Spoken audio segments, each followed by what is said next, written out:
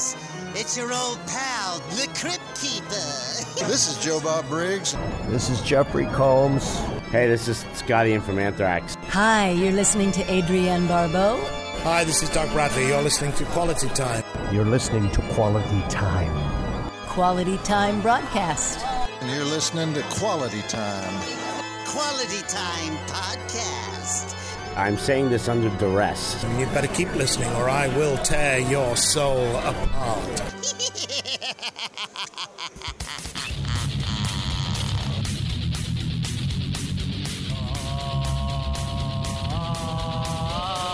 Quality Time, video games, all the films, comedy and bitches. Quality Time, video games, all the films, comedy and bitches.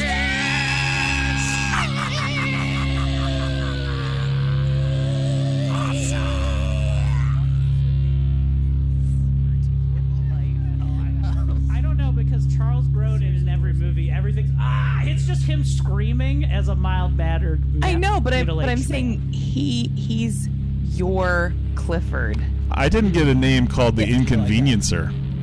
That's true. Yeah, but I don't do it to my family members. I do it to others. Eric, you did it to me more years than I ever did. Yeah, Eric, it's your fault for hiding them poopies. I was a child. I grew up. You were 30. Anywho, we ready to get this kicked into high gear? Welcome to Quality Time. I'm your host, Eric Woodworth. I'm joined by my brother, Jeremy P. Woodworth. Jeremy, how are you, sir? I don't know who you're talking about. Oh, gosh. Who could be joining us on the program? You need to put my music on. Oh, your music. Here we go. That's right. I'm John Amos. John Amos from Good Times. That's yes. right. And Perfect. I'm in this movie where you see my naked ass more than any other black man on TV. Well, John, you were great in this film. I'm actually Morgan Freeman. I don't know the difference between Morgan Freeman and John Amos. Actually, I don't. It's not a thong. It's called a mick-thong. He's a golden ox that caressed the balls. We have Kennedy Fried Chicken in Baltimore. There we go. So. I'm also joined by the very lovely, the very talented, and the person who lit up the Auto Bar stage last night, Miss Ashley Pontius. Ashley, how are you? I'm good, Daddy. Excelente. Now, just to kick it into high gear here, what should we start with? You know what? I'm going to save the message for last. So, Ashley, what you been up to this weekend? So we had the Auto Bar show together, which was great. I did throw up in the bathroom there, which is very fun, very cool of me. What the hell? I had too many things at once. The minute I got there, I had a shot, and then I had a bunch of shots after that, and then I stole 2 of Eric's beers, and then I double fisted one of his beers and my beers. What are you, Amy Winehouse? One can only win. I you know what I was doing though? I sucked down my first 2 drinks so fast that I switched it up and had a water and a drink every time. So I was downing waters in between. That's so smart of you. I wasn't. I was doing green tea shots. I can say I didn't get as drunk because of Ashley. Every time I'd set a beer down, it would be gone. Yeah, I am a little monkey with hands. just stealing your shit. So they're just like, I don't really have like a lot to talk about. There are 2 things this week that made me laugh. So I'll jump to the most recent, because last night on the way home from the Auto Bar, I stopped at Sheetz, believe it or not to shit. But I did have to pee and I needed gas. So I go into the bathroom. This is the first time I've heard a Sheetz story where you used it for its proper purposes. I know, isn't that crazy? But then at 4 a.m. I woke up and wrecked the bathroom at my own place, because I was like, my phone's on. I'm sorry. Excuse me, you didn't do your proper shitting of the sheets. Now we will do it in the sheets. Yeah, I chose poorly, and now my asshole looks like that guy from Last Crusade. So, so I pee. I'm in the bathroom washing my hands, and this girl comes out of another stall and she starts washing her hands. And I know Eric's gonna love this. So as I'm washing my hands, she goes, I I just want to tell you, your vest is so aggressive. And I was like, thank you. Okay. She's like, do you just always dress like this? Like, what is this? And I was like, I cannot recommend that you buy and wear one of these yourself, like, enough. Like, you need one of these. I said, I threatened to kill a man tonight, and I've never felt more powerful. And then she high-fived me with her clean hands, and we hugged it out in the Sheetz bathroom. Did you have clean hands, or were they still have Ashley drippings on them? Yeah, Erik, I think it's hilarious that you think I add soap.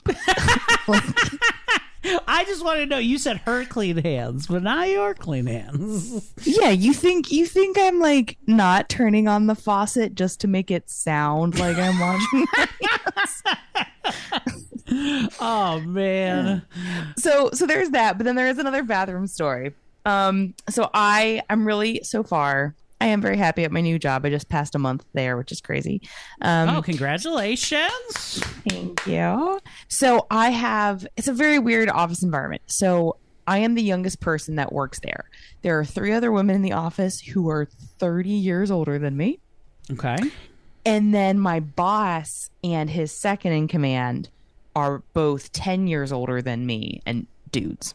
Okay. You know, so like, they're closer to my age. They get me a little better. They're more fun, whatever. So I have this one coworker that we'll call Steve, and Steve and I get along so fucking well, and I'm so thankful. And we really treat each other like shit, and it's great. He calls me the coffee wench because I have no purpose at this job, and he calls me a bitch, which I really love. Okay. Yeah, it's great. So, I like to fuck with him too. So I've kind of told Erik, Jeremy, that there is a bathroom in the office, but it disgustingly connects to our like break room. And the rule is like, you don't take number 2s in there because that's extra disgusting. Like, don't do it. Right. It's a bit much for the workplace. So there is a bathroom in the hallway of this building, and every office has a key to this bathroom, and the deal is you go take a shit in that one. Okay, it's the lock and door key shit. It's a privacy thing. It's nice. It's sealed up good. It's big for aroma. Okay, got it. Yeah. So that is where you go to shit. So I'm gonna say it was Wednesday. I go in there and I tore it up, like the type of like peeling paint off the walls, the like type of onion tears when you're cutting up, you know what I mean? Like it's a bad poo. Right, it's a nasty poo. And I spray afterwards, but I'm like, this is a bad shit. Like, this could kill somebody. So I take the shit, and then I go back to my desk, and then I notice Steve getting antsy, which always tells me he's got to go take a shit. Oh. And I'm like, oh. He's been hanging around the office bathroom because I think he's thinking about just taking one in there. I'm like, no, fuck you. So I make it so he can't use the office bathroom, and he has to take the key and use the bathroom I just used. Yes. And then I told everybody in the office. So wait a minute, you've left a stink bomb in there. You've left a level grade A, just fucking Taco Bell Sheetz mixture just strewn about. Did you no flush? Erik, imagine coffee and salmon. It sounds like Christopher Stevo's album. It's God. So then I tell everybody in the office that he's a disgusting piece of shit and how gross it is that he shits in bathrooms and doesn't spray, and how bad it smelled, and that it must have been him. You fucking you stink framed him. I did. And it was the funniest thing, and everyone was giving him shit all week for it. And then Friday, him and I were left alone together, and I brought him paperwork. And I go, hey, I got to tell you something. I did something really fucked up to you. And I told him it was me, and we are laugh crying, and he's like, oh my God. He's like, I walked in there, and I was like, he's like, I walked in there on Wednesday. I was like, oh my God, who fucking died in this bathroom? And then you're over there talking to Shannon in HR. You're like, he's taking the nastiest shits in there. Have you walked past it? It's peeling the paint off of my insides. He's so mean as I was walking away. He's like, I think I know why you're single. You're fucking gross. Well, I mean, I'm glad you have a good work rapport now. This is good though. So Steve he's part of the family now. He's one step away from being on the Quality Time podcast right now. He's one step away. He's just the complete opposite of me. He's quiet. He's nerdy, intelligent. I'm a sewer rat. You know, it's a very fun dynamic. I'm just very thankful that I at least have someone in the office that I can, dick around with. It's a very lonely existence being the receptionist at a small office. I don't know if we've talked about this on Quality Time, but I guess I could say it. We talked a little bit about on Laugh Finder, I guess. But I had a show on Tuesday. It was the warm-up Bussy show. This was at the State Fair, which I have been to the State Fair. This will be my third or fourth time performing there.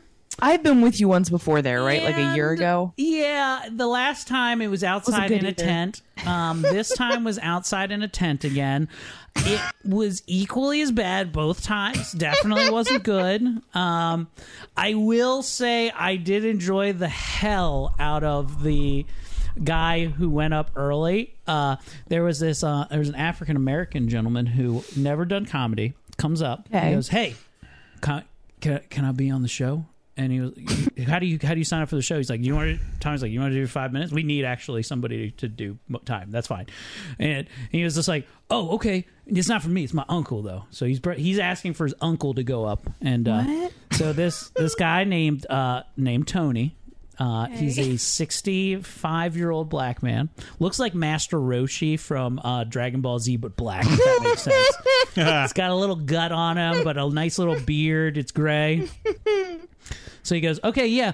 Tommy goes, I'm going to go up and do some time, and then I'm going to bring you up. And he goes, wait a minute, is there nobody going before me? It was like, what do you need He's like, no, nobody's going before you. You're the 5-minute act that we put up first. You want an opener on your first fucking show, pal? Like, so this guy's requesting I need an opener, and it's got to be better than Tommy Simbazo. I can't have him. I can't have him open for me. So who do you think you are, Tony Woods? Yeah. So he's put it like this. He's acting like Tony Woods, and he's more like Tony the Tyga, who is a guy I actually follow on Instagram, which I suggest all of our listeners follow. I will say this. Ashley, do I send you every one of his new videos that comes out? And every single one. If there was ever a doubt in my mind that Erik could also have autism, I'm so close that I might pull up some. Hold this thought. I'm going to pull up some Tony the Tyga after this story. Because just so I can play the world's greatest. Because I want our listeners to enjoy Tony the Tyga. Is he black? Oh, yeah, he is. He always starts most of his videos as, hey, this is world famous comedian Tony the Tyga. And he has like 7 Instagram followers. It's very, very funny. Anyway, he's basically the black Tom Myers is the best way to describe it. So he's so goddamn good. Fire. So this guy gets up there and he is making 0 sense up there. He's like, hey, you know what I'm saying? You ever go to the bathroom and then somebody's like, and you look over and there's somebody pissing next to you? I'm like, whoa, what's going on? What's going on with? Nah, man, you can't be pissing near me. Then I look behind me. There's somebody else behind me waiting to go piss. I was just like, I was like, you mean you just went to a public bathroom? They was like, okay, all right, yeah. He's like, I don't believe paying that. Anyway, so he gets to this one part in the story, Jeremy. Though, shout outs Tony T, fucking crushing it. He was just like, I wear these glasses all the time. People think I'm blind. I'll fuck a blind person though. And he goes, and then his big punchline that actually did make me laugh. He was like, "Yeah, I fuck blind-year-olds." Oh my gosh. I don't know where blind-year-olds got me, but that one hit good. And then Brian Preston came up and was the next comedian after him, and he was just like, dare I say, prison has changed you, Mr. Cosby. Which was very good. And then I went up to go do 20 minutes of painful time as it started raining. It wasn't like it was just bad. Like, I felt like I was getting them over, and then it started to pour rain, so all you could hear was the sound, the cacophony of raindrops on this, like, tent that we're out in. So not a great show. Sound problems galore. Really ate a dick, but I feel like I needed it because it made Saturday's show at the Auto Bar go so much better because everything had gone wrong up until that point. And sometimes, I played sports in my life, and this, sometimes when you have a real shitty practice week, I know this doesn't make sense, where you just can't seem to get everything, something just fucking clicks and you're like, you know what, I got all the fucking bad stuff out of me and I'm gonna perform that day. And we did. And last night I thought went pretty good. I fucked up moderately fucked up. I didn't even notice. And then but overall it was a great show. Jeremy, what's new in the world of Jasma? I know we have a new piece of audio, but do you have anything else you'd like to share? I want to take my time to say that you did a good job Friday, and I want to give you props for having a really shitty morning, and it didn't even matter. Oh, thanks, man. I appreciate it. Because you're a professional. I'm a professional. I put on my big boy pants and my big boy skirt, and then I pretend that the world isn't burning. So I was on 98 Rock, and I got some very unfortunate news that morning that a dear friend of mine had his mother had passed, and I had just seen them maybe like 6 hours before. So not easy to deal with, but it was very fun to be in studio with Justin and completely bone tired. And it was good times, man. It's good times. I will say this about Jeremy. I go to the radio station every once in a while. I fill in, right? And Jeremy, I think sometimes I'm just not looking at my phone. I text you every 5 minutes. No, but it's not that you just text me every 5 minutes, because there's a delay. So he thinks he's doing a live stream text of but it's something we talked about 5 minutes ago. I'm like, I'm not really sure what he's talking about.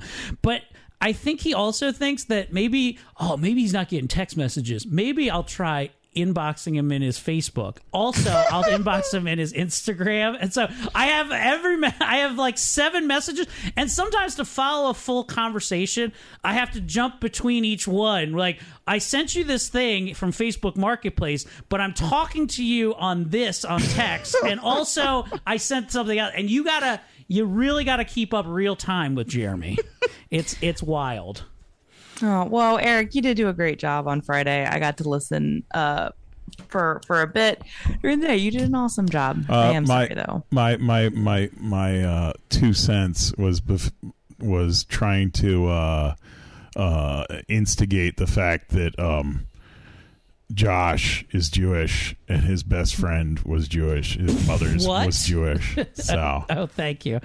Yeah. Oh, yeah. He said, "Hey, did you tell Josh about your dead friend's mom because he's Jewish?" I was like, "Yeah, that's the first thing I bring up because because they're both Jewish. Did they know each other?" Yeah. Well, but here's why you do it is you go, "Hey, like my friend's mom was Jewish. You're Jewish. I bring it up because there's a chance they're going to end up in the same heaven, so they might see each other." Yeah. Hey, what's Jewish purgatory like?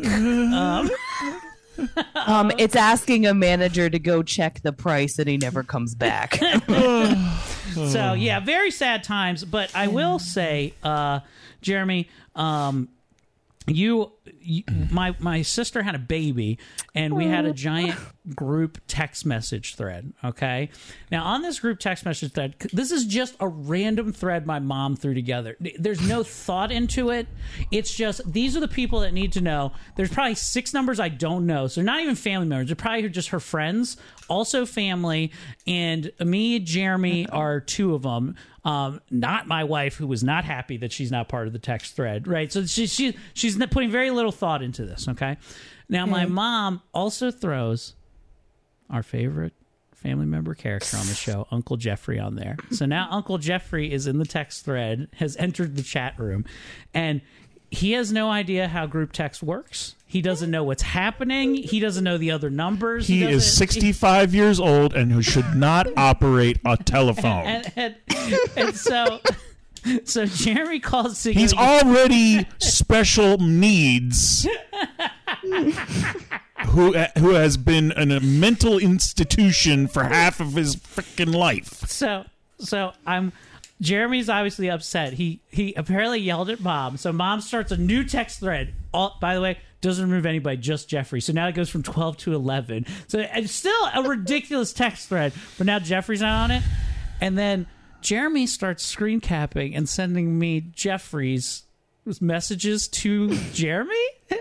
And Jeremy's mad because he's not making any sense about how it works. But also, I'm reading Jeremy's text messages. They also make no sense. So it's just like two completely incapable people talking to each other. I've never... Honestly, it's like it was a literal who's on first back and forth. Like, what do you mean who's on first? Exactly. It's the blind leading the blind-year-old. Yes, it was a beautiful thing, which I loved. But Jeremy, like, I can hear him right now. He's stewing about Jeffrey right now. He's like, I'm going to go back. I'm going to read the text messages again. Fuck. Okay, here's the first message. Congratulate Rachel and Tom for me. First message is, who is this? Who is this sending text to my phone? This is Jeremy. So you sent this to my phone.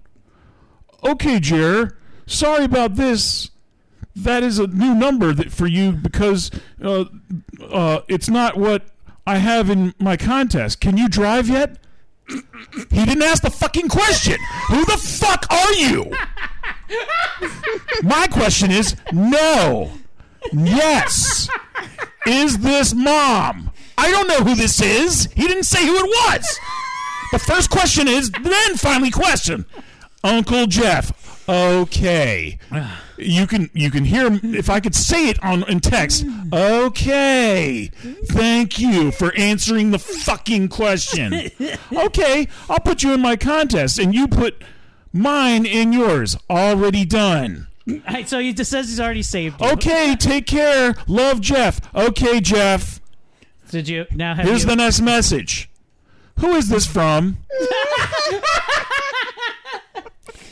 Next question from me. No idea. End of thread. Goodbye. So obviously, Uncle Jeff wanted to make amends. So we do have a message from Uncle Jeff today to see Jeremy. I mean, listen, he's our family member. Maybe I can have a stroke during this fucking show. I can have one. I do feel like Jeremy could very much be an Alex Jones impersonator.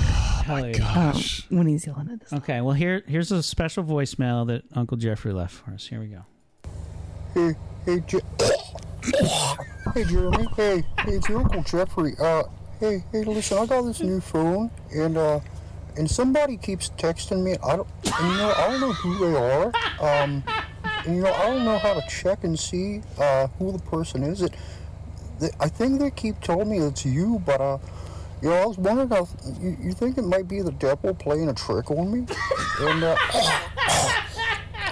And hey, Jer, hey, you know how I could text them back with a rotary phone? Anyway, this is your Uncle Jeffrey. Is he asking how Star 69 works? with a rotary phone. With a rotary. Hey, Jer. Hey, Jer, can you text me on the rotary phone? I can still know Morse code, and it's actually I communicate better like that whenever they get. Or, hey, Jer, if you could just only communicate to me in bird sounds. That would be really good. I will say that the best way to communicate is with the click of a shotgun, the racking of a shell. It is the something emitter transmitter, the black emitter transmitter. So yes, I'm just very proud of you for not saying a different word. Yes, because it sounded like we were towing it, and I'm so proud. Black entertainment television. There you go.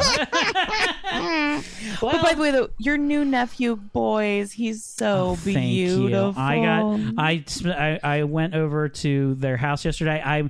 I think I didn't. Tracy hasn't seen him. I don't think Jeremy's seen him yet. I went by myself and went to go see the baby yesterday. It was very adorable. And I tried to pinch him and everything and wake him up. I was like, "Get up, you piece of shit! Welcome to the life of hell every day."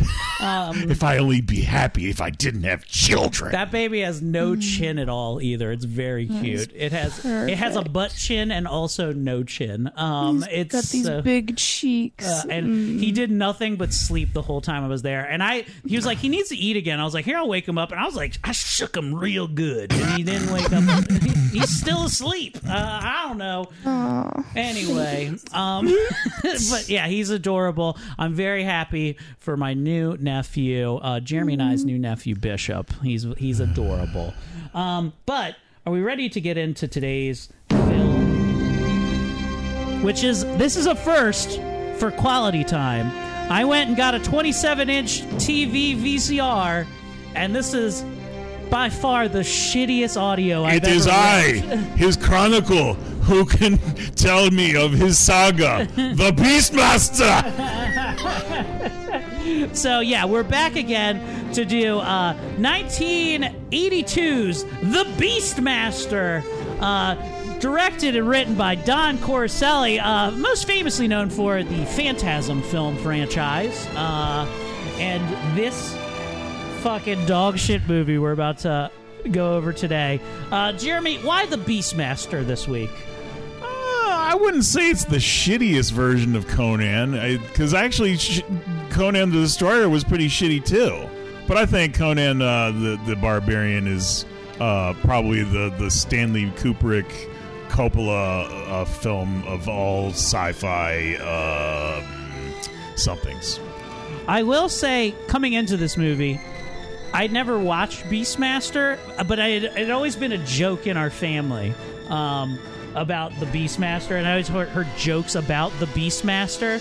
Not as bad as I thought it was going to be, truly. Oh, it's definitely bad. Oh, it's not great, but I was expecting it to be much worse than it actually is. I mean, it's not like movies with three-sided swords that shoot at other guys. I will say, here's what BeastMaster does. BeastMaster asks the question, can a third of the movie just be bird noises? And it delivers on that very strong. Ashley, your initial thoughts before we dive into the meat and potatoes of a BeastMaster.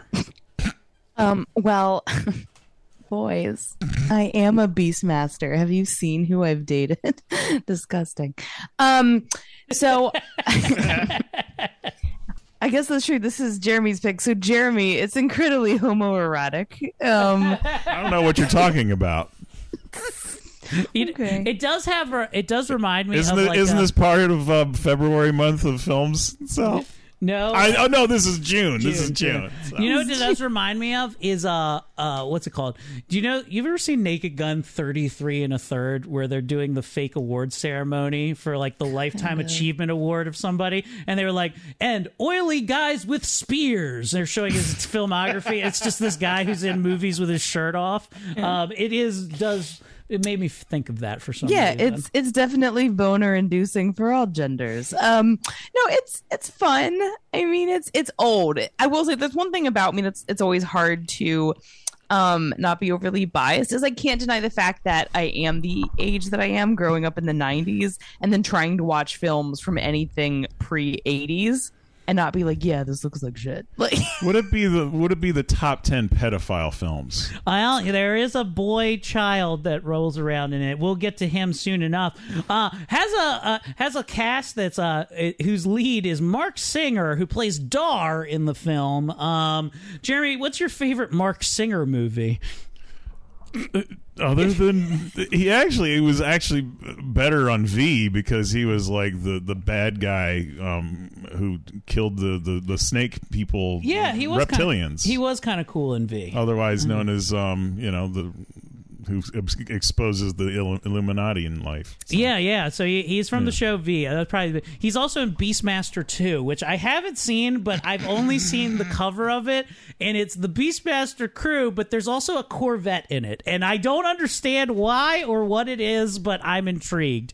You also have Tanya Roberts from Charlie's Angel fame. She's probably the least known. She'll always be Sheena of the. She had her own movie. Oh yeah. Yeah. Okay. She's like a superhero, like Wonder Woman. Rip Torn, who absolutely it makes every line he does, he's overacting in this movie. We have to burn a child.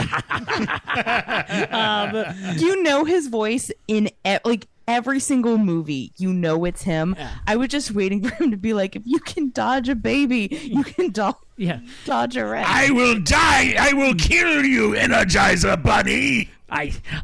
Why do I burn babies? Because I like the taste of my own piss. I like that even when he's young, he's old as fuck. He's never looked young. Yeah, he's got Wilford Brimley disease. He's never been young ever. He's always looks like an old man. You also have the great John Amos from Good Times and Coming to America, who basically they were like, John, we're going to need you to dress like a guy, like a backup singer for the band Manowar in this movie. I hope that's okay. When I saw him, John Amos, probably 5-6 years ago, he has aged so well that at the same show you could see I'm gonna say Crispin Glover. Oh my gosh. Oh god. Corey Glover, that's not Corey Glover from Living Color, the guy from Lethal Weapon, the Donald guy, Driver. Donald Driver, yeah. Danny Glover. Danny Glover, who looked like he was 90. But John Amos, bright-eyed, looking like he could still pass for 60, and he was looking great. He's got to be 70. He's got to be at least 75. You know, one thing that I think we missed out in this whole world, John Amos, great comedic actor, straight man. We don't have him with us anymore, but John Candy. I think if we had paired them up together to be Amos and Candy, it would have been just fucking an amazing Amos and Candy. Jeremy, did you like that pun? I got it for you, brother. I'm John Amos, and I'm John Candy. And now some more funny scenes from the comedy in 1930 that everybody lifted then they were in makeup on the radio. Yes. Okay. So, BeastMaster does. I do enjoy the movie overall. So let's just hop right into it. How it starts off, we get to meet the evil Mayax and his sexy body witches, who are just chicks with big tits that have like old people makeup. Like they look like they're about to invite you to Six Flags in the 90s. And they tell him that he'll die, Mayax will die at the hands of King Zed's son. And King Zed I'm pretty sure all of them come out of a bathtub in The Shining. Yes, they all look horrible. But listen, if there's one thing Don Caroselli doesn't skip on, it's rockin' tits. And he was like, even if you're a fucking dog shit, you're going to have a fucking great rack. And they do look like Barbies that you melted the faces off of. Yes. Yeah. They all look like how, like, this is what I imagine porn in the Twilight Zone episode Eye of the Beholder to be. Can I talk about these? Can I talk about these women's bodies? Yes, please. So here we hear what the witches have to say. You are banished for life. Oh no, sorry. This is King Zed after he says because Mayax wants to kill all the firstborn children. And here, even though it's really the king's kid that's going to be the problem. You are banished for life. In Arak, no one will remember your name. Go practice your heathen religion in the outlands with the barbarian Johns. The unborn child is yours. Get fast.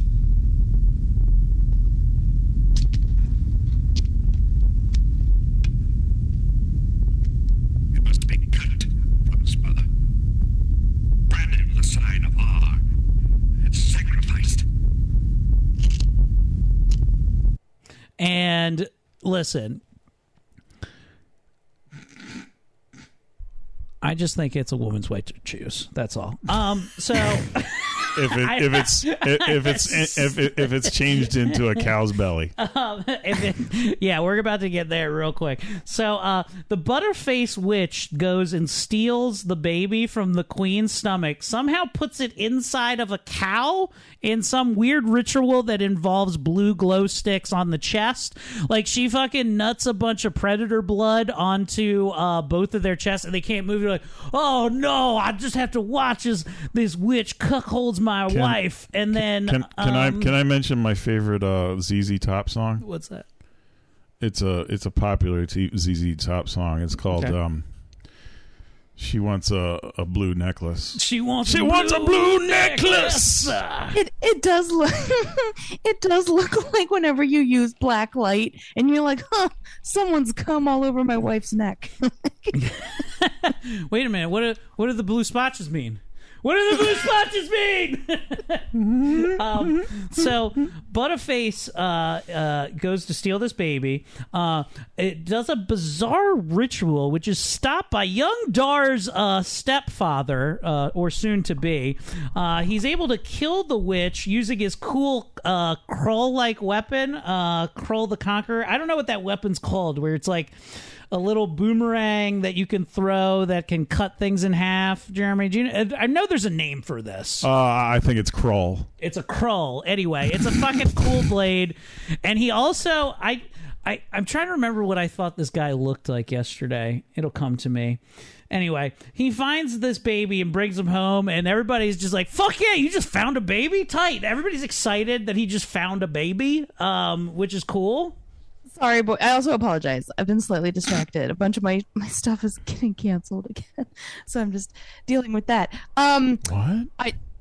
I'm getting my shows canceled, so I'm tired. Sorry, I want to back up for a second. I just want to know, and I apologize if we already touched on this. Why was it easier to transfer the baby into the cow instead of just stabbing it? I'm glad you asked. I actually looked at this. She's actually her, like, they have black magic, white magic, and then there's like other mage things. She's actually what we call a Arby's wizard. So she has to convert everything into the meats before any sacrifices can happen. That's very funny, Eric, because that is not where I thought you were going when you said there's black magic and white magic, and then I thought you were going to be like, and then there's mixed race magic. It's called magic of the mulatto. Wow. So Jeremy too much. So they find this baby, they start raising him, they have fun learning how to use weapons of death, but all of a sudden the giant fucking bear shows up. And as this bear mauls this random guy to death, he tells his father to run. You see the young BeastMaster Dar go on up to the bear and be able to psychically link with him. And the bear just kind of like, all right, I'm gonna walk off and see you later. So did anybody read the trivia? I did, and would you like to share what happened at the bear shoot day? You speak better than I do. Okay, so. Apparently, at this day of shooting, where they have young Dar there, Mark Singer, who's playing the adult version of Dar, this was his first day on set, and they're not shooting with him, right? So he's just there on set.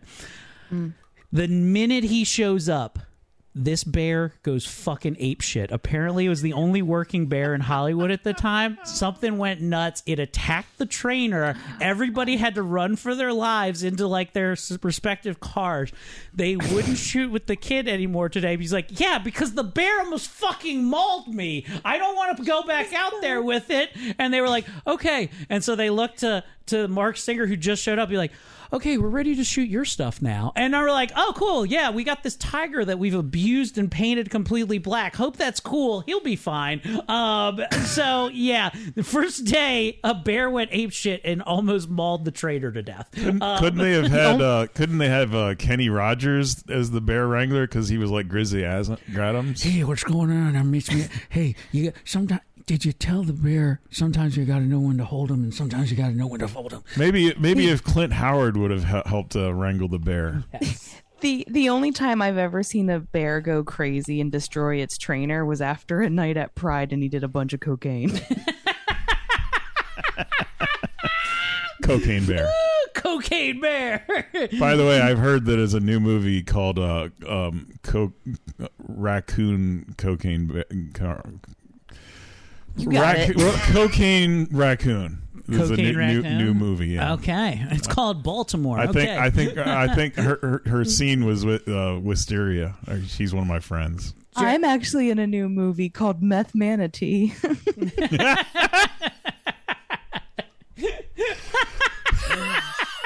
Manatees are amazing. They call me the sea cow of comedy.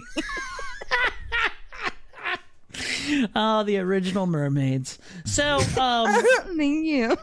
So, Beetlejuice. So, his father does notice his prowess and his special powers, and says this: You have powers unlike anyone in the village. That your beast appear.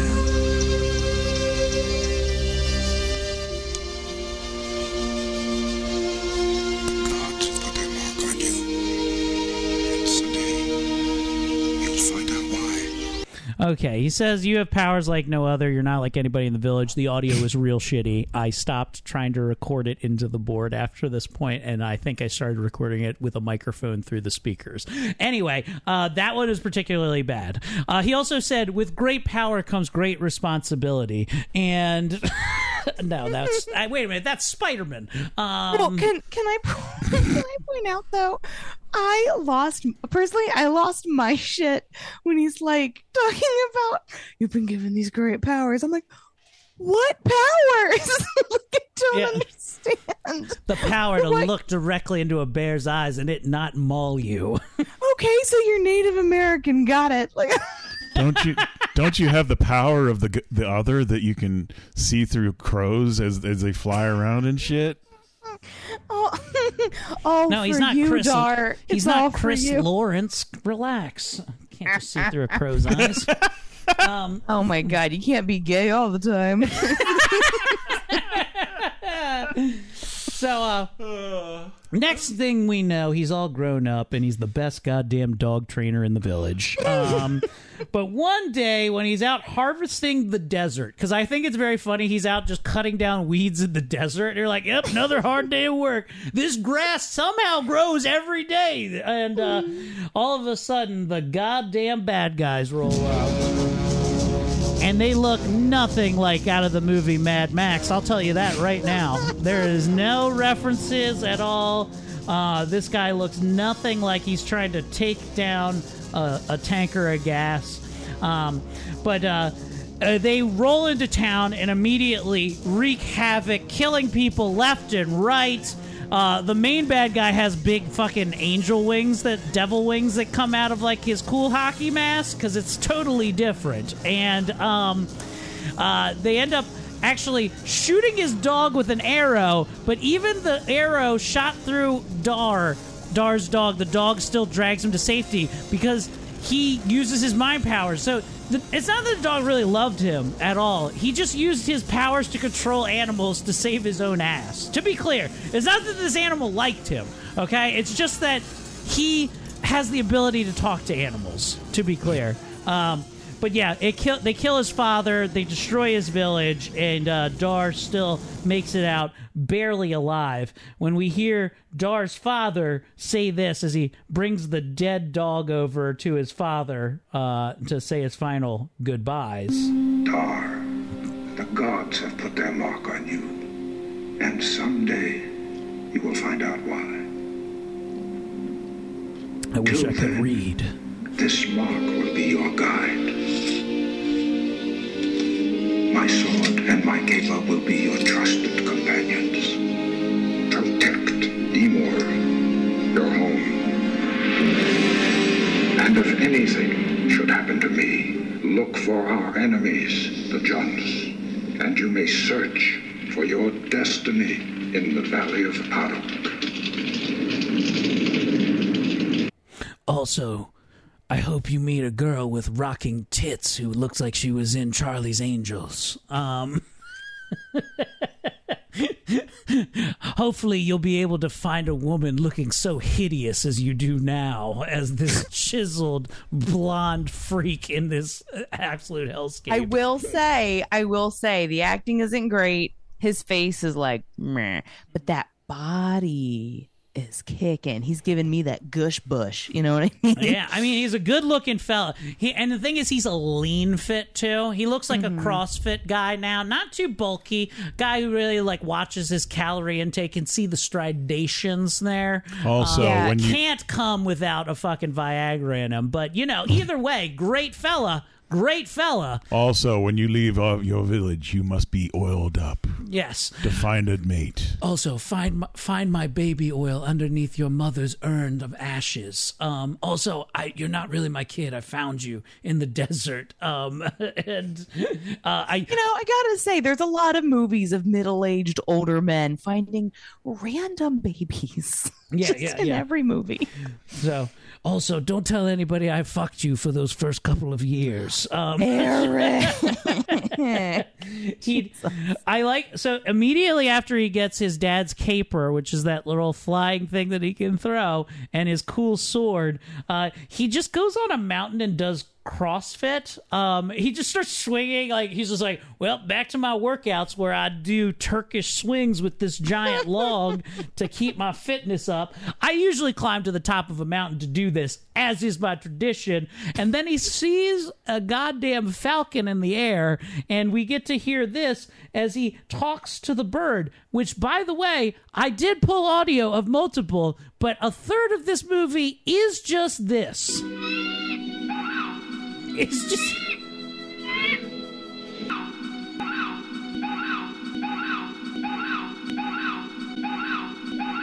So it's just him squeaking at a bird. There's no subtitles. You're just supposed to know that he could talk to birds at the drop of a hat. I'm pretty sure that Dar is a real big fan of Pink Floyd. Yes. So he then meets his next animal companions, which are a pair of ferrets named... we'll get their names soon enough, but they steal his little pouch and they accidentally run him into some quicksand. And as he's sinking in the quicksand, he tries to level with them. Well, how about a little help? Come on. You two got me into this, now get me out. Thanks.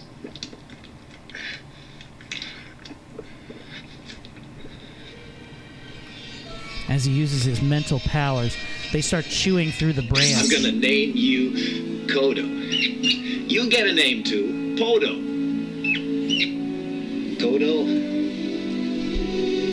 and Podo. Did we mention his dog's name? What was his dog's name? Kodo.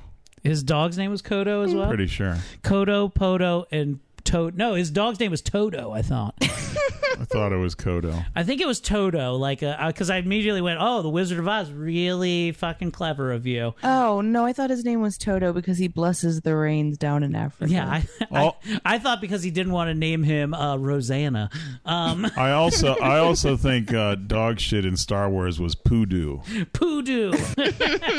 You know, I have two ferrets that I love very, very much, and they did a great job at the auto bar last night. Look, it's my ferrets. Come on, you gay little. we're gay ferrets. Come on, and I'm gonna name you little Debo and Bobo. Bobo and little Debo. Come on, look at my hot tits. Come on, no, stop playing with your. Stop it. Play with my nipple. No, stop. Oh, I have so much on the titty sweat. A new power is revealed to him that he can see through the eyes of animals as the evil Juns capture a black tiger. This tiger is actually a regular tiger that they spray painted black every single day. And the only reason you can tell it's a fucking tiger is because it had to drink water out in the desert and it would wash off its washable paint off of its face. That's the only way you could tell that. They were like, and you know, there was a director who's like, is it okay if we not feed him water for a little bit? And they were like, no, we got to give him fucking water, you piece of shit. Like, this is so sad. So they painted this tiger black every single day. And the same thing happens to Erik. Yes, I paint my face like this every night. You can't tell I'm white until I drink. And so, it's how... You got to do what you got to do to get the bookings here. You don't just get booked at the Coon Club by being a whitey. You wouldn't believe what Erik had to do to get booked this month. I've just been soul banning my bookings this whole time. Ooh, we'll make a movie called White Thicks. And it's you and Tommy pretending to be chicks to get bookings. So the evil Juns can't capture this tiger. He gets this ferrets to steal the arrows from the archers and then calls his bird in. The bird comes in, tries to rip off the one guy's mask, which is apparently their biggest weakness, is just exposing their face to sunlight or anything. And then he's able to free the black tiger, who mauls the last guy to death. And I don't know why I find this so funny. As it's like mauling this guy to death, he's just like, he has this really good smile, like, that's a really good job. I'm really like, he has this big like ear to ear grin. And I was like, that guy's getting fucking horribly mauled, and I couldn't be happier right now. Like I don't know why it made me laugh. It's just like a genuine happy smile, not like, oh, not like a you got what you deserve. Like, I'm actually like, this is joy to me. It's joy to see you get mauled. I get that face when I see a guy get like hit by his kid in the crotch on TikTok. So, next we get to meet Kiri, who Dar basically sets up this situation where he's like, hey, and by the way, this is a PG movie where we get to see titties. I need to be clear about that. I was kind of blown away. Now, if you're familiar with this, PG-13 didn't get invented until after Poltergeist 1. Poltergeist was like, this is a movie that should be PG-13. It's too scary, but it's not quite an R. Yeah. So there was no middle setting. But even now, I didn't know you could just see tits in PG movies. Wild, Jeremy. Jeremy, what other PG movies are out there that you can see tits in? I was very shocked the first time I saw Airplane in 1980 for 2 seconds. They're full tits right in the camera. Went across the screen. I was like, what? I was like 9 or 8 years old. Are you kidding me? They got away with that? I don't even remember movie? that. Yeah, I don't remember tits in Airplane. Yeah, an Airplane is literally a 2 second shot, as it literally walks right into the camera and walks right out. I love titties. So we get to see her tits, and he sets up a thing where he's like, I'm going to rescue you from the black tiger, and I'll talk him down, and then she'll be in debt to me. And then, so here's which is why any man does anything. Here's a sexual assault of Kiri here. You've just got to show them who's in command. You owe me your life, but I'll accept this as payment. And he just grabs her and starts kissing her immediately. I'm like, whoa! So upsetting. Who are you? I'm Dar. I'm no threat to you. Who sent you? Wait a minute. I'm Dar. I'm no threat for you. Hey, I know I just tried to sexually assault you just 1 second ago, but I'm no threat at all. Wait, is his name Dar or Ty? Ty-Dar. Tylar. I am Dar. I am Dar from the god R. So he talks a little bit more to the very lovely Kiri, played by Tanya Roberts, Tom Billy. I wasn't sent. My village, Emer, was destroyed by the Jun Horde. I've sworn revenge, and I'm following. You? Alone?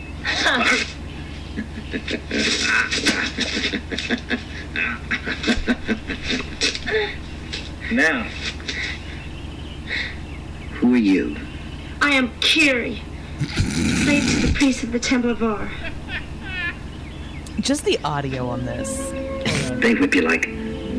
Now, who are you? I am Kiri.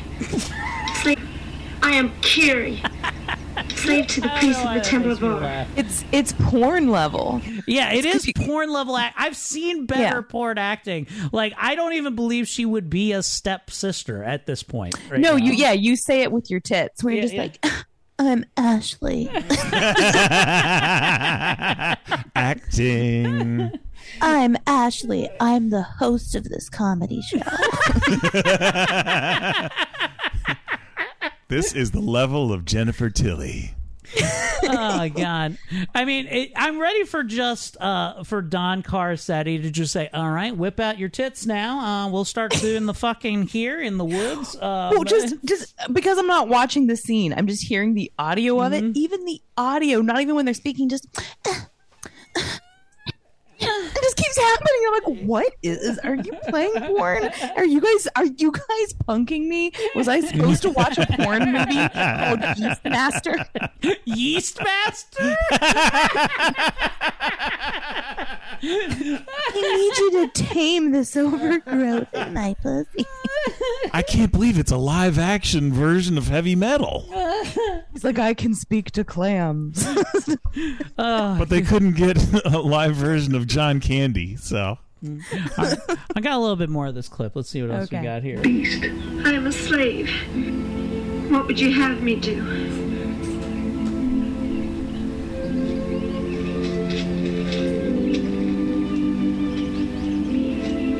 Run away. I'll protect you. You don't understand. I must go back. If I don't, my family will be put to death.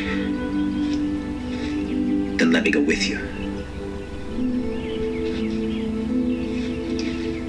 You would do well to forget me and follow the Jones. With them you could die like a man. Not so with the priests of Ar. Goodbye, Dar. Be careful.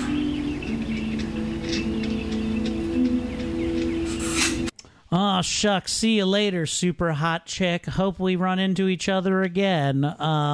Guess you'll just go back to being a slave. By the way, what slave has these kind of rights to go swimming all day, and be beautiful? This is ridiculous. Erik, she's clearly a palace/house slave. She's a house slave? Yeah, she's a comfort girl. She's an Aunt Bina. I feel bad. Do we need to cut that?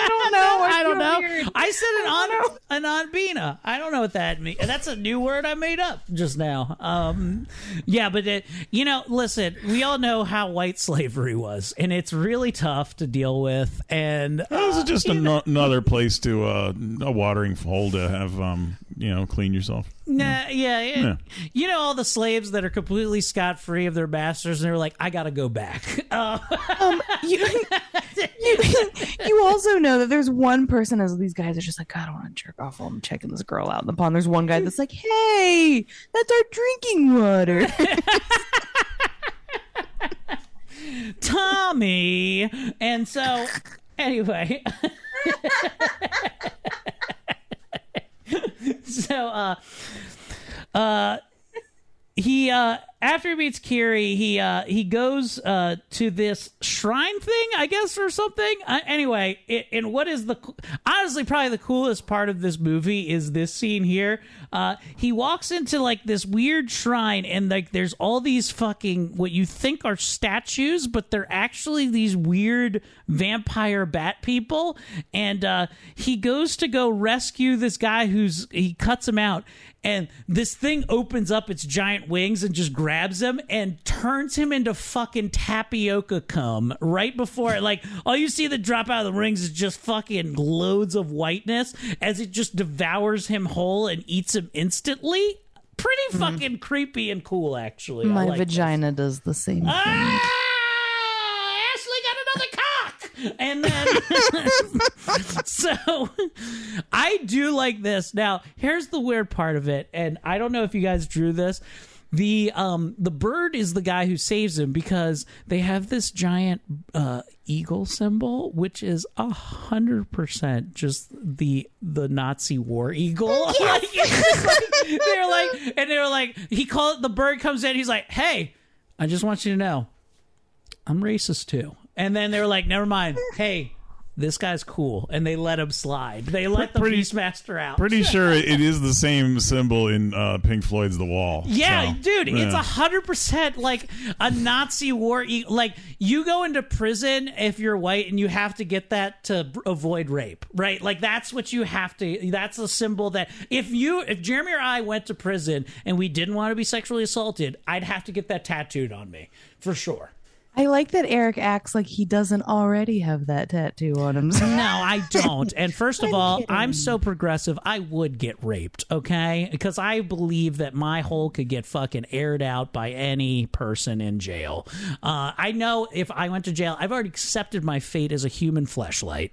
So, wow. Let me write that down as offensive things men have essentially called me. Human flesh. I accepted my fate. That's what I would be. What you're saying is women are human fleshlights. No. I'm saying if I went to prison with a bunch of, which is a bad place. We all can agree prison is a bad place. It needs a reform where we actually reform people and not make them monsters against each other. But in a dog-eat-dog world, I'm going to have to suck a dick or two to get through. I get it. I know I will. Because I'm too stubborn. And I realize that just one load in the mouth will let me be who I got to be. So this took such a weird turn. All I originally wanted to say was you could call me Vag Helsing, but nope, Erik took it to another. Vag Helsing. Erik took it to a gayer place. I did take it to a darker place. I'm just kidding. I could fight off one or two, but listen. We have to stop talking about you taking loads. I'm getting wet. I just know me. I could take one or two, but I'm not going to beat a whole gang of people, and I'm not going to be racist. So I'm going to suck some dick. That's what's going to happen. Beat or beat off. So I fend myself in prison with my psoriasis flakes. Yeah. Jeremy has a natural defense. Yeah. I didn't want to hurt you, Jeremy. I'm like a turtle. Some creatures in the wild have natural camouflage. This one says he's poisonous, but he's not. I think I'm going to rape him, but I think I'm going to get psoriasis from him. Oh no! He's like, this one shows like he has leprosy, even though it's a natural defense called psoriasis. He has a 60 grit skin.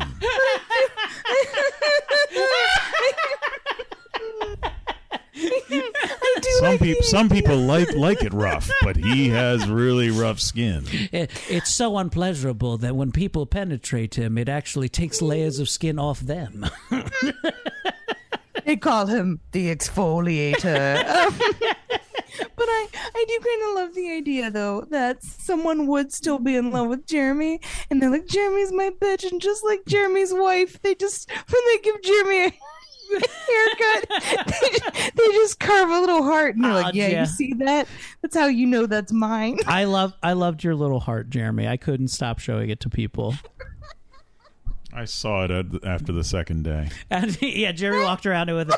Jeremy's wife shaved his head but left a little heart in the back, and he didn't notice it for 2 days. And it's very lovely. I love it so much. I felt I was really shamed, and I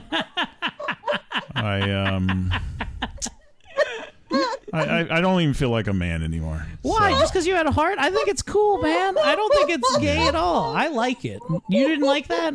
It's a good bit. It's a good bit. I'm ready to die. Don't be ready to die. I don't care, and my wife makes more money, and I have no self-esteem. Hey, you know what, Jer? We'll fix it. We'll carve it. Ashley, contain Look, yourself. My only self-esteem is actually winning an actual game of solo on Call of Duty Black Ops 4. So, Jeremy, we could carve a swastika into your next haircut. There we go. But we'll turn it the other way, so it means peace. So I'm just gonna carve the name Billy Jack on my hair. Billy Jack, the trial of Billy Jack. Yeah. So they escape these Nazi vampires and make good friends with them. finally, he makes it to his father's old city that his father, King Zed, once ruled, that he doesn't know is his father. Mayax is up there, ready up to his old sacrificing tricks. Receive this child as a gift from your devoted servant.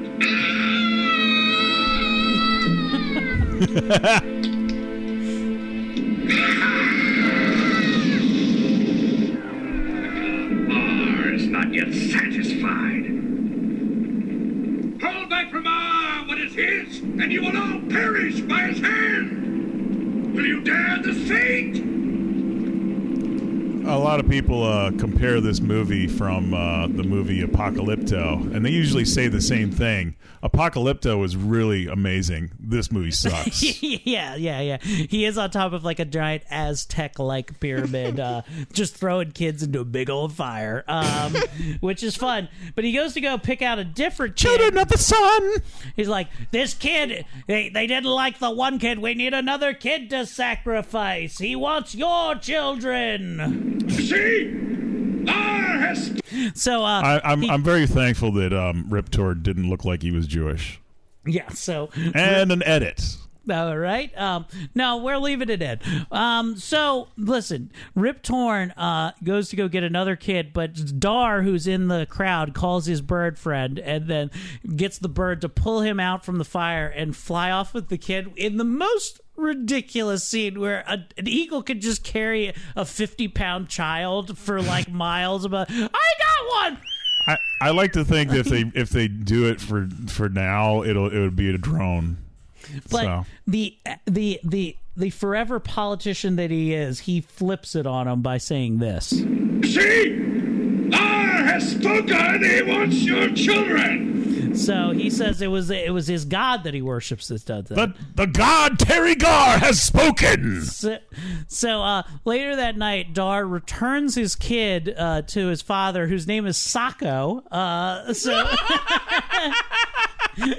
He's like, oh, hey, Mister, gosh, it's so nice that you brought back my kid. And he meets Dar and says what no woman has ever said to me ever.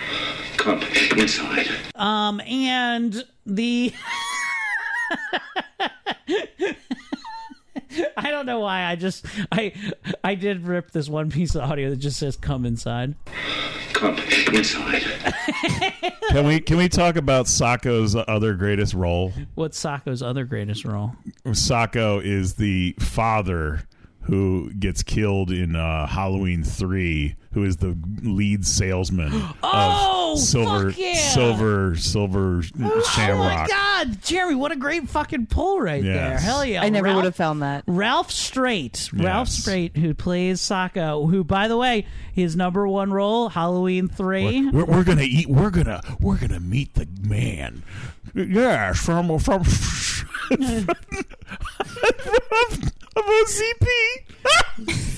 So he does talk to Sako a bit more. The Jun horde slaughtered most of the young men in Arak. Zed, our king, is imprisoned in a pyramid. His son disappeared. The Juns put their demon high priest Mayax in power, along with the fiendish witch women. Now he breeds us, the slave girls. They've been taken back to the temple to prepare them for their deaths. I must find her. So Dar must find her. I must find this girl that I met for one time that I sexually assaulted so she doesn't get murdered. She'll finally love me then when I actually rescue her from something. Can I show you this? Can I show you this? Yeah. There he is. Oh, damn it. My boy was eaten by maggots with the crazy Halloween mask. Oh, I hate when my mask turns into bugs and then Sam Hain is happy.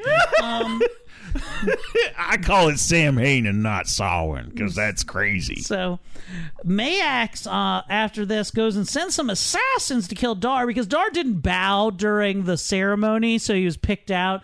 And also, he sends some people to go kill him, and he can see him. That's him. See the brand? That's him. Zed's son. Kill him. Go now. Kill him. Kill him now. But the Beastmaster is able to best them with the help of Seth, who we got to meet in the opening scene, played by John Amos. He's also... Sorry. What's so funny? I didn't... Did you see it, Ashley? Eric, I think Jeremy did you dirty. What did Jeremy do to me? What did you do? I saw a picture. What did you see? Was it a picture of me? Hold on, let me see. All right, I'm stopping the podcast to see what Jeremy has sent out to us here. Oh, man. God, that looks real bad. It's a real bad angle of me. You know, at least I have good skin. I mean, I have the word. Jeremy. Eric has good skin. My skin is of a leper. God. So Jeremy took a picture of my neck, and I'm kind of sweaty. It looks like somebody. It looks like, you ever seen like those that TikTok video where they're imprinting bowls with things, like a little thing, like this gel thing comes down to imprint on it. That's what my whole back of my neck looks like. it's not. It's not the fat of your neck, because mine. It's just the zit. It's the big zits. It's the big zits on the back, and I just look like garbage. Jeremy is really highlighted. I mentioned him before the podcast. He did say it the first thing. He's like, "Oh, I'm glad you shaved your head where you could see all your zits right there. It looks good. It looks good right there." I think it's revenge for us making fun of his little heart. Jeremy found the most unattractive angle he could possibly show me. I will. Jeremy, I'm saving that. Back of Eric's head looks so much better than mine with a bad heart. Jeremy, so. I'm going to do you one better. I'm going to save it. It's going on the Instagram story in a bit.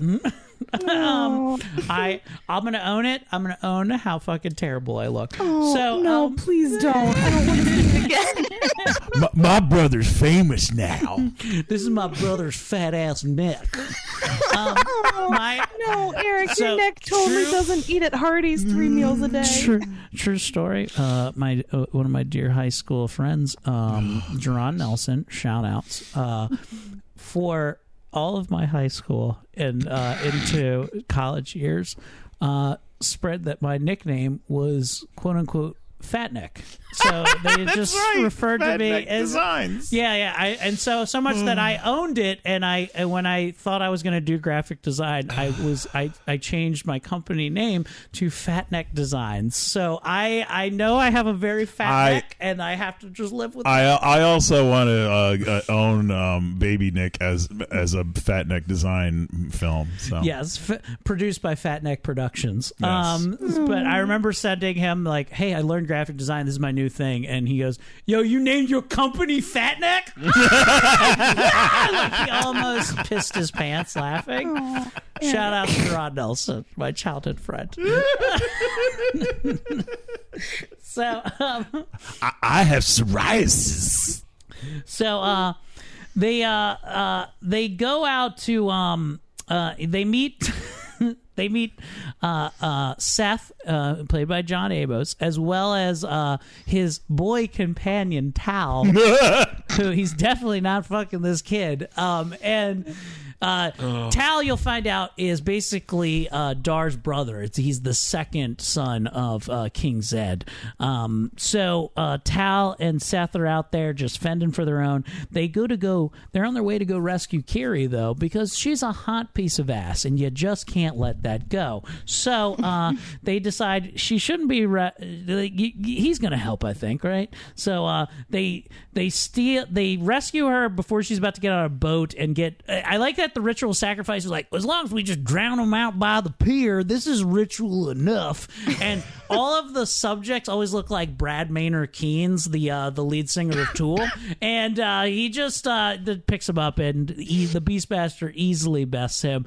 I also like that if you're watching this little dock scene where they're fighting, John Amos is like wearing something, and I don't know if it's like the footwear he's wearing or the ground that he's walking on, how shittily it's constructed, but he's very scared to just be standing there. Like, you could just see he's very scared he's going to fall at any second in, like, this thing, and he won't move his feet. He's like, I got him planted here, and I don't need to move I move the stick, not my feet, which I thought was very fun. So, how about that move with Amos and his boy doing the twirl of the stick when they're confronted for the first time with the tiger? Oh yeah. There's a little bit of a. Oh wow, that's so homoerotic. Did you see how he moved that stick like that? Kept the tiger away. Hey, if it's one thing I know about tigers, they're terrified of stick movements. If a tiger comes at you, the first thing you gotta do, you gotta make little figure eights with a stick. Keep them away from it. It's one thing the king of the jungle is terrified of. It's ribbon dancing. Erik, do we need to make a meme where we Photoshop the Tiger King onto the director of this movie and be like, I'm never going to financially recover from this, and it's just the spray painted tiger? I asked for help and not a fuck you nothing. So after they rescue Sweet Kiri, who immediately makes out with Dar consensually on the boat, they send Seth out to go raise an army. He's just like, no problem, I'll go raise an army up. We're going to need one later, I bet, in Act 3.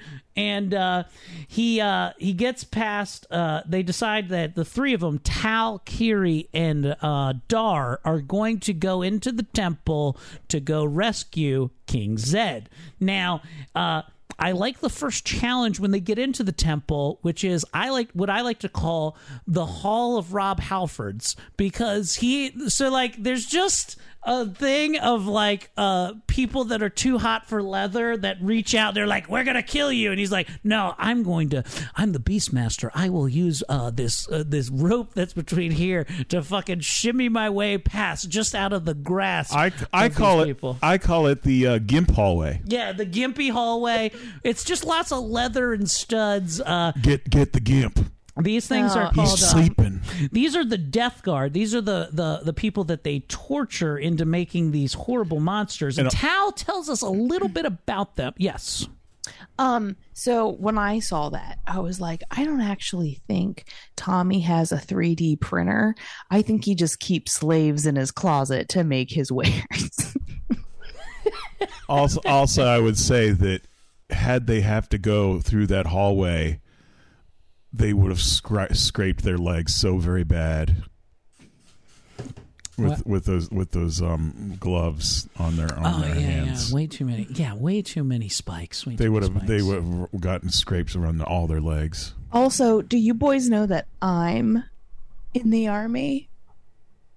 I'm in Ollie's army, where you get 10% off. No way! Oh my god, what a bargain! Wow. So, all right, look. So, hellbent for leather.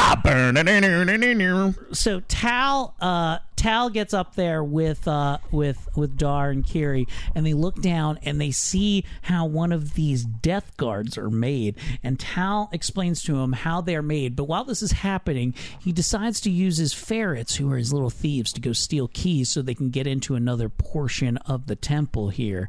But here's this little piece of audio here. That's how a death guard is made. Extreme torture transforms the man into a wild beast. The young priest will encase his body in deadly armor.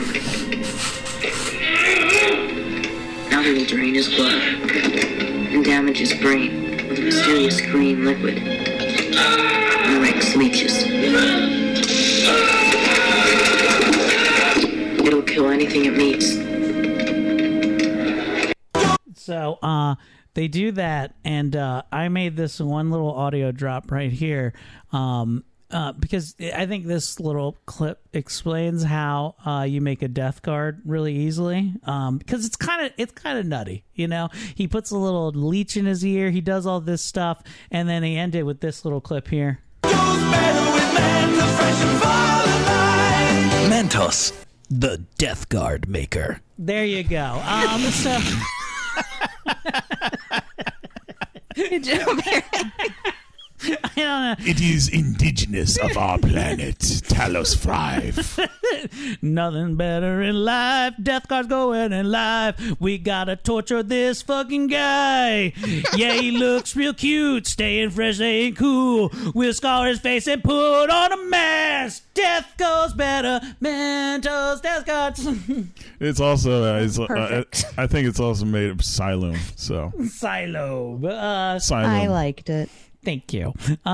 So Kiri, Tal, and Dar then find King Zed, who's been blinded by the light and lit up like a douche, another runner in the night. But Mayax and the witch woman have other plans for them. They're able to lock the tiger out, but the witch woman and the king get in there. King Mayax get in there, and this bitch just starts walking on the wall. The BeastMaster tries to attack her, and she fucking basically does gold dust entrance to her. Like she just releases gold like specks like this, like like that. You tried to touch my tits. Unfortunately, you didn't know they were glitter bombs. And now he's blinded, and she's crawling up on the ceiling really shittily back. I need to talk how not flexible this lady is. Are we sure it's gold flecks? And if it came from her titties, maybe it's just evaporated milk. Yes. So as he's blinded, he doesn't know where this bitch is at. He uses his BeastMaster powers to use the tiger's eyes, who's looking through the doorway, and using the tiger's eyes, he takes his scimitar and stabs it into the ceiling, killing the witch. And then Mayax goes, "Oh God, if you can, I thought he wouldn't be able to dodge that wrench, and now I'm fucked." And so he is able to escape just as the tiger finally breaks through the doors, and they then go to escape the temple. But Dar has to go back. Dar, this is our only way out of the city. Go then, I'll cover your escape. Please, you must come with us. I can't leave without my little ones. He can't leave without his ferret friends, Kodo and Podo. And so this movie, I'm so sorry. This movie is not accurate, and I've been like waiting to say this.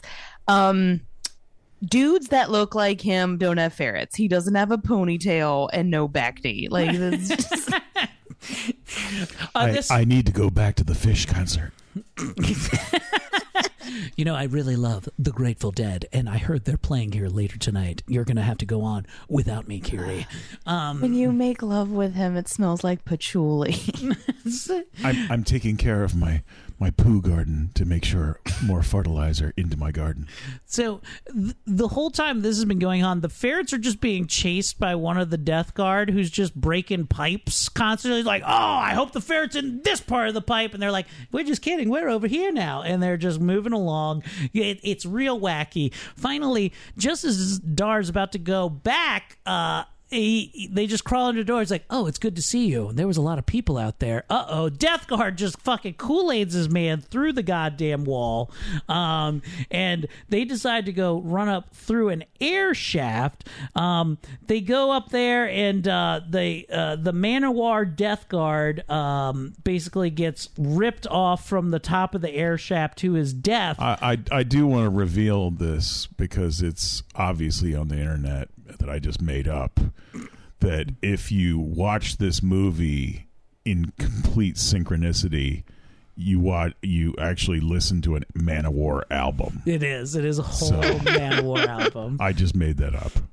So They still have to escape though, because they fall down. Although when the other two fall down, they fall perfectly into Sako's hay bale, which is outside. So Sako, Dar and Kiri are fine. Mako meet Sako. Meet Sako. Yes. Meet Mako. Meet Mako. Sunoco. So. Or Sheetz. As they have to escape, though, the ferrets need to undo the door because it's counterbalanced or whatever. And a guard is about to cut one of them in half, and the other one bites the guard's dick. This is a PG movie. This ferret bites this guard's dick, and they're able to lift the door just in time. The ferrets jump off into it, and they're able to also close the door back on them somehow. I don't know how that works, but it crushes the rest of the Death Guard, and they're able to escape with King Zed in possession. Not to mention the Kiri finds the special place with the special candle to change your outfit. Tiny little midriff part. Oh, yeah. Just so you know, I found these barbarian clothes that make me look... These are actually my people's clothes. What are you? She's like, I come from a long line of whores. Yes, now she's even hotter somehow. So I'm totally a warrior now. Now they have to come up with a plan of attack to try to do this. But King Zed doesn't really care for this new BeastMaster who showed up here. If you succeed in killing Mayax and the priest, you will only bring down the wrath of the Jun Horde. I've seen what they can do. You need an army. Who is this man? He is a friend. He is the BeastMaster. He has already saved your life. He is a freak. The freak who speaks to animals. But Father... I need no coward by my side! Go crawl down a hole with your animals. So this guy who needs... He could use every person he could possibly get. This guy who has amazing ability. He's like, hey, I could just any tiger I meet, they'll just do what I say. You're like, we don't need you, you freak. Mr. Doolittle of nothing.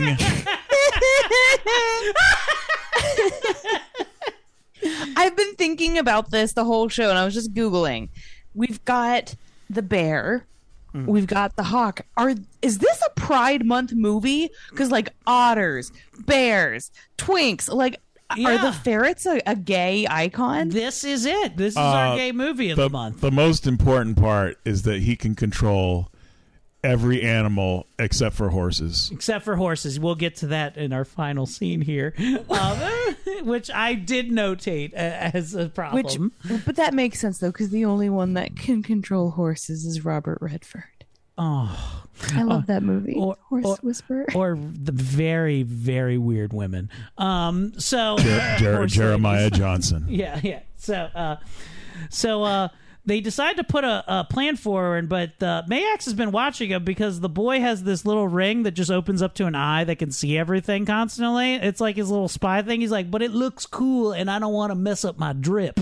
And so it's the Eye of Sauron. Yeah. He's just seeing everything, and Seth is just like, holy shit, what the fuck? And just takes a burning thing, stabs it into the eye, and one of the witches on the other side and he throws it in the fire. It explodes. Makes no sense at all. But I love it. Tommy Simbazo of witches. Yes. Now you've Simbazoed that one.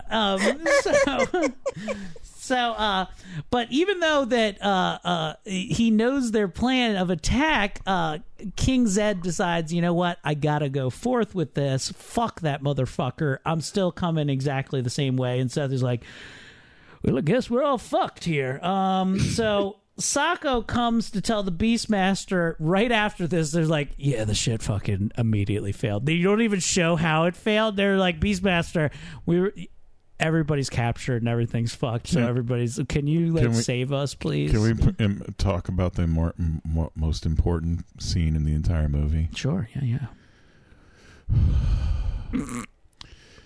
When the BeastMaster cries, when he's shunned by the king, BeastMaster cries, 'cause he can act in the scene. Why I was shunned. Even he didn't have eyes to see me with. This blind man thought I wasn't cool because I talked to animals. You freak, Mr. Doolittle. I wish you're not my real dad, but you are. Boys, my pussy hurts so bad. So Sako tells him that he's going to go sacrifice everybody, which brings us to an exciting climax of the BeastMaster. He immediately just shows up, fights his way to the fucking top solo, frees his friends. Like, they're like, oh, you in this cart? Guess what, Seth? You're fine. By the way, the sacrifice thing that they put you in, also, for some reason, you have your full battle gear fucking Man-O-War stuff underneath it. Let's just take that off so you got your fit on. Show your ass cheeks as you fucking climb up this place and fight with a stick. Everybody else has got metal weapons, not you, boss. You're going to do your thing. They fight up to the temple altar where Mayax holds King Zed, and we hear this here. The unborn son has returned to fulfill the prophecy. My son. I defy this false prophecy. Zed, join your lost son. And just stabs the shit out of his dad after learning that he is his dad, and then that shit pops off. He then stabs the witch right after that, Dar does, who then just becomes a dove for some reason. I don't understand that. I don't understand why she's a bird. She's just full Nelly Furtado's her way out of this bitch. And I'm like a bear. I was really ugly. And it doesn't even have an ugly face. It could just be a beautiful bird or a beat-ass bitch. That's the only two things it can be. And so she as the sweet Mayax has been stabbed, the day has been hopefully saved. He starts to walk back down, and then all of a sudden Mayax makes one more little fucking thing and tries to do that, and he I believe throws him into the fire right after that and just burns him up, which is what, oh no, the ferret has to come and save him, right? He's about to attack, and one of the ferrets comes and bites his neck, Mayax's neck, and then the ferret dies with him, and we're really supposed to be sad that one of the ferrets is now fucking dead. I don't know if it was Kodo, if it was Podo, but he's one ferret down who sacrificed himself here. I say good. Ferrets are disgusting. Yeah, they are. They're fucking gross. They're gross pets. Ferrets are always in my kitchen. So now they ask BeastMaster, do we stay or do we run to fight the Jun Horde? We will fight. So they decide to fight. You can count on my steel. In the most ridiculous fight scene ever, this Jun Horde shows up. We're surrounded by tar, which the Juns have been here before. Like, they're not unfamiliar with this area at all. They decide to cover the tar with dirt so that the horses just walk into it, and it takes care of some of them. Not all of them. They easily just get past the tar after they get into it, but they light them on fire, and Tar jump kicks one into the tar pit and just explodes the whole fucking circle of fire around him. Still also doesn't kill the main one, though. The main one, I don't even know how to describe this weapon. It's like a mace with deer horns that it's the most impractical weapon anyone could ever wield. And he fights him with it, easily disarms him with them, stabs him with his own weapon, and then also is able to just kick him into a ring of fire. The fiercest weapon of the band Man-O-War. Yes, the fiercest Man-O-War. But just as they're surrounded by the rest of the remaining horde, they're outnumbered. You know who comes to save them? The racist vampires. They come out of nowhere and fucking start scooping up all the fucking guards and melting them down into nothing but a big old pile of Tommy cum. And I would say that they are eyes without a face. Yeah, they have no mouths. They just have eyes. And the perfect woman. I like that they imply that they can. I like that it's implied that these things can fly, but you never see them actually flap their wings. They just kind of float off like, see you later. Giant turkeys. Thank you, Birdman. Hey, and as he leaves, he was just like, hey, just make sure you don't get any other black people other than Seth here. We'll see you later. And then they roll out. Roll out. The day is won. Dar is now, could be king, but he decides not to. It was you who was first born. And it is you who should be king. You train Tal well. And he will make a fine king. Besides, he already has the strongest right hand that any leader of men could want. He then goes to go make out with Kiri on top of a mountain who's still hot. Off for more adventures and a sequel in BeastMaster 2 that I've also never watched. Which brings us to an end of the BeastMaster. Jeremy, your final thoughts on the BeastMaster. Man, I'll remember 9 years old and still thinking, this is a really bad movie. But it was funny and probably the worst young ass that I've never seen on TV for a movie that probably somebody like Kevin Spacey would watch. So. You also do see in the very closing moments the other ferret had babies, so now there's baby ferrets that are born here. Oh God! So you mean the daddy ferret died? Yeah, the daddy gave his life so the mommy ferret could live. Yeah, but they were brother and sister. It's an incestual relationship. Where else are there ferrets in the desert? Of course they're fucking. So anyway, Ashley, your final thoughts on the BeastMaster. It was fun. I will say, though, at the very end of the movie, when he says he has a strong right hand, I'm like, that's a weird way to tell us he's jerking it all the time. And I personally, you know what? Love the BeastMaster. It's a fun movie. Go watch it. It's free. It's a real dumb piece of garbage. Please check it out. 1.5 stars. Ashley, where can people find you at? You can always find me online at Ashley Pontius Laughs. You can also find my horror page at Slash and Gash DMV. I will be at Barks Social on Wednesday the 14th for their Pride show. And then I will be with Mike Quinlan all weekend starting the 16th and 17th. Hell yeah. MQ, turn up. You can find all things Erik Comedy at ericomedy.com. And on June 24th, I will return to the Rough Edges Brewing to bring the great Mike Stork and others there, as well as a show on the 23rd up in York, PA with Ashley Pontius. All those details on ericomedy.com. Jeremy, take us out of here. Another Dar in the wall.